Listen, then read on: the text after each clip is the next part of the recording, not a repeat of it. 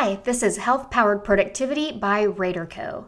We're revitalizing productivity and banishing burnout through practical, tailored tools, healthy, sustainable habits, and coaching accountability. Declutter your mind, body, and life, one habit at a time. I'm your productivity lead, Marcy Rader, with your next bite-sized nugget of knowledge. This is part 3 of a 3-part series on rethinking business travel policies and how to support your road warriors on the road. Part 1, I gave new ideas for eating on the road. In part 2, I covered exercise. In part 3, I'll cover mental health, which has been neglected or non-existent in most travel wellness programs in the past. Mental health has declined drastically in the last 18 months. Among U.S. adults aged 29 or younger, anxiety increased to 65% and depression to 61% by November 2020. BizJournals reported that in a survey done by Next Travel, 1 in 5 business travelers say it takes a toll on their mental health. And Harvard Business Review found those who spend 14 or more nights away from home per month are more likely to report clinical symptoms of anxiety, depression, alcohol dependence, smoking, and trouble sleeping. And the last 2 studies were done pre-pandemic. All of this costs the traveler in terms of health, productivity, and relationships. And for the employers, it's costing you higher medical claims, reduced productivity, absenteeism, presenteeism, and can lead to burnout. I know my business travel clients are concerned right now as they're thinking about going back to travel for their children because their kids have gotten used to them being at home and now they have to get used to them being away more. So it's not just the traveler's mental health. Sometimes it's the family's mental health, or it affects the traveler's mental health because they are concerned about their family. So I have some ideas to provide mental health services to your road warriors to keep them emotionally healthy on the road. I first shared this in June at a summit for business travel news. And there were a couple of companies that were already putting some of these into place. And one of them was telehealth. One giant positive coming out of the pandemic was telehealth. As a staunch advocate and user of direct primary care, I've been basking in the wonderfulness of telehealth for a few years now. And if you don't know what direct primary care is, it means there is no insurance. I pay a membership fee to my doctor, and I don't go through insurance. I pay cash for everything. And it has been absolutely fantastic. As a self-insured, self-employed person, there's just nothing more affordable than that. And I feel like I get better care. So I digress. I have, with telehealth or, telemedicine, I've texted photos to my doctor to ask if she could stitch the big gash beside my eye when I had a bike accident, which she couldn't. She said, no, I cannot do that. Please go to the ER. I have talked to her on the phone when I was vomiting all night before getting up in the morning and doing a keynote at the Built conference. And I also was able to figure out that I had a kidney stone without having to drag myself in extreme pain to her office. This is stuff that we've been doing for several years now. And so I'm really glad that telehealth is now, catching up with the conventional medical establishment. And so companies are no longer ignoring us either. They are demanding telehealth with the companies that they work with, or providing a separate service for telehealth.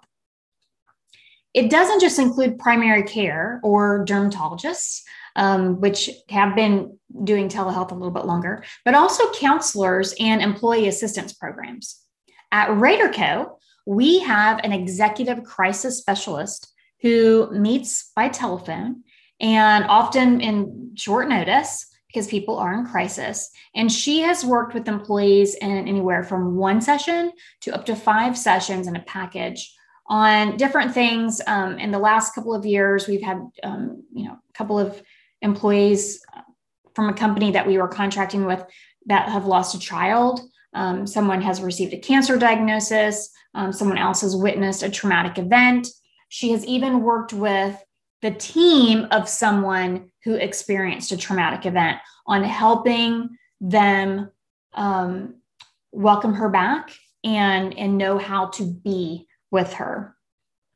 We have a mindfulness specialist who is also a traveler, and Amanda can work with team members to incorporate a mindfulness routine on the road. That can be, being more present, relaxing, deep breathing, meditation, whatever that means to them. And having access to specialists without needing to be in person is essential for those struggling with depression or anxiety, and to keep a routine with their counselor or specialist. Mobile meditation and breathing apps.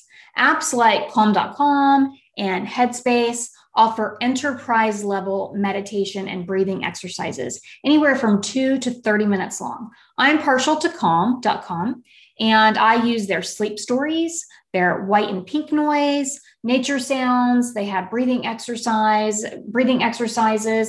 depending on whether or not you want to relax, get energy, focus.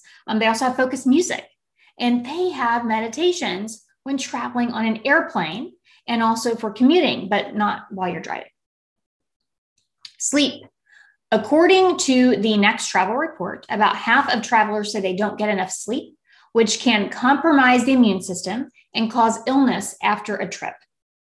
Sleep is essential and trumps exercise and nutrition in my book, especially on the road.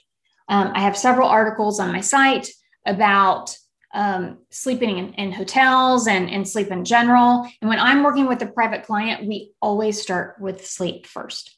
And one thing I wish companies would reconsider now is sending people across time zones with no rest, putting them in coach, they don't get any sleep, and then they expect them to wake up and kill it at their 8 a.m. meeting.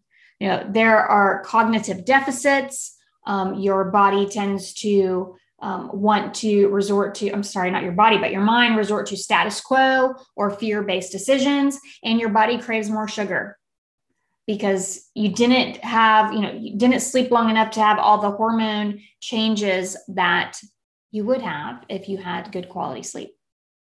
So why not send your travelers a sleep pack that is a toolkit for better Z's on the road?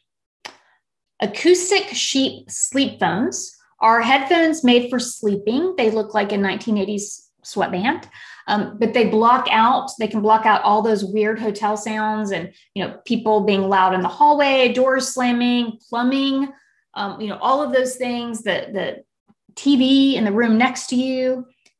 But the headphones are flat against your head, and so they're comfortable to even sleep on the side. And you can connect them via Bluetooth or cord if you want to be corded. You can connect them via Bluetooth to your phone in order to listen to Calm.com or Brain FM or something else that will help you to sleep. Wild Essentials Contoured Sleep Mask, lightweight, adjustable, and because it's contoured, it doesn't leave wrinkles and crinkles on your face. Natural Calm Magnesium is a powder mixed into water. And if you drink this in the evening, it can give the benefits of relaxing the body. Magnesium is relaxing to the muscles and can also eliminate travel constipation. And you get it. Or maybe you don't, but most people do. There's a reason why we get more constipated on the road. And some of that is because of the pressure from the plane, the pressure of the organs in our plane. We are more dehydrated when we travel. And so that makes everything harder, no pun intended. And then also you're just in a different place. So magnesium can help you with that. Most Americans are deficient in magnesium, but you'd also want to check with your doctor. Lavender essential oil in a balm or a roll-on can also signify relaxation. An alternative would be like a doTERRA Travel Guard, which I like the roll-on myself because then I can travel with it, and that can help with the immune system while traveling. Something like that There are studies to back them up, but they can also, if you only use them at night, it can be a great trigger that this is nighttime. That it could be a placebo effect even. Who cares? But this is your way of showing them that you value their sleep. Lack of routine is one of the biggest culprits in staying healthy while on the road. Encouraging your travelers to eat, drink, and sleep like an athlete rather than like they're on vacation can make a world of difference. Support their need for healthy behaviors, seeing their family, and time for decompressing. And this can include a day or two on either end for leisure travel or to rest. Rethinking wellness as we embark on a new year of travel can be game-changing in the health and productivity of your road warriors. What is one thing your company or travel program can do to promote the mental health of your business travelers?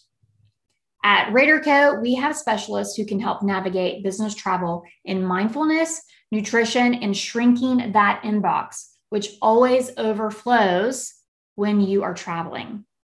So please reach out for workshops or private coaching.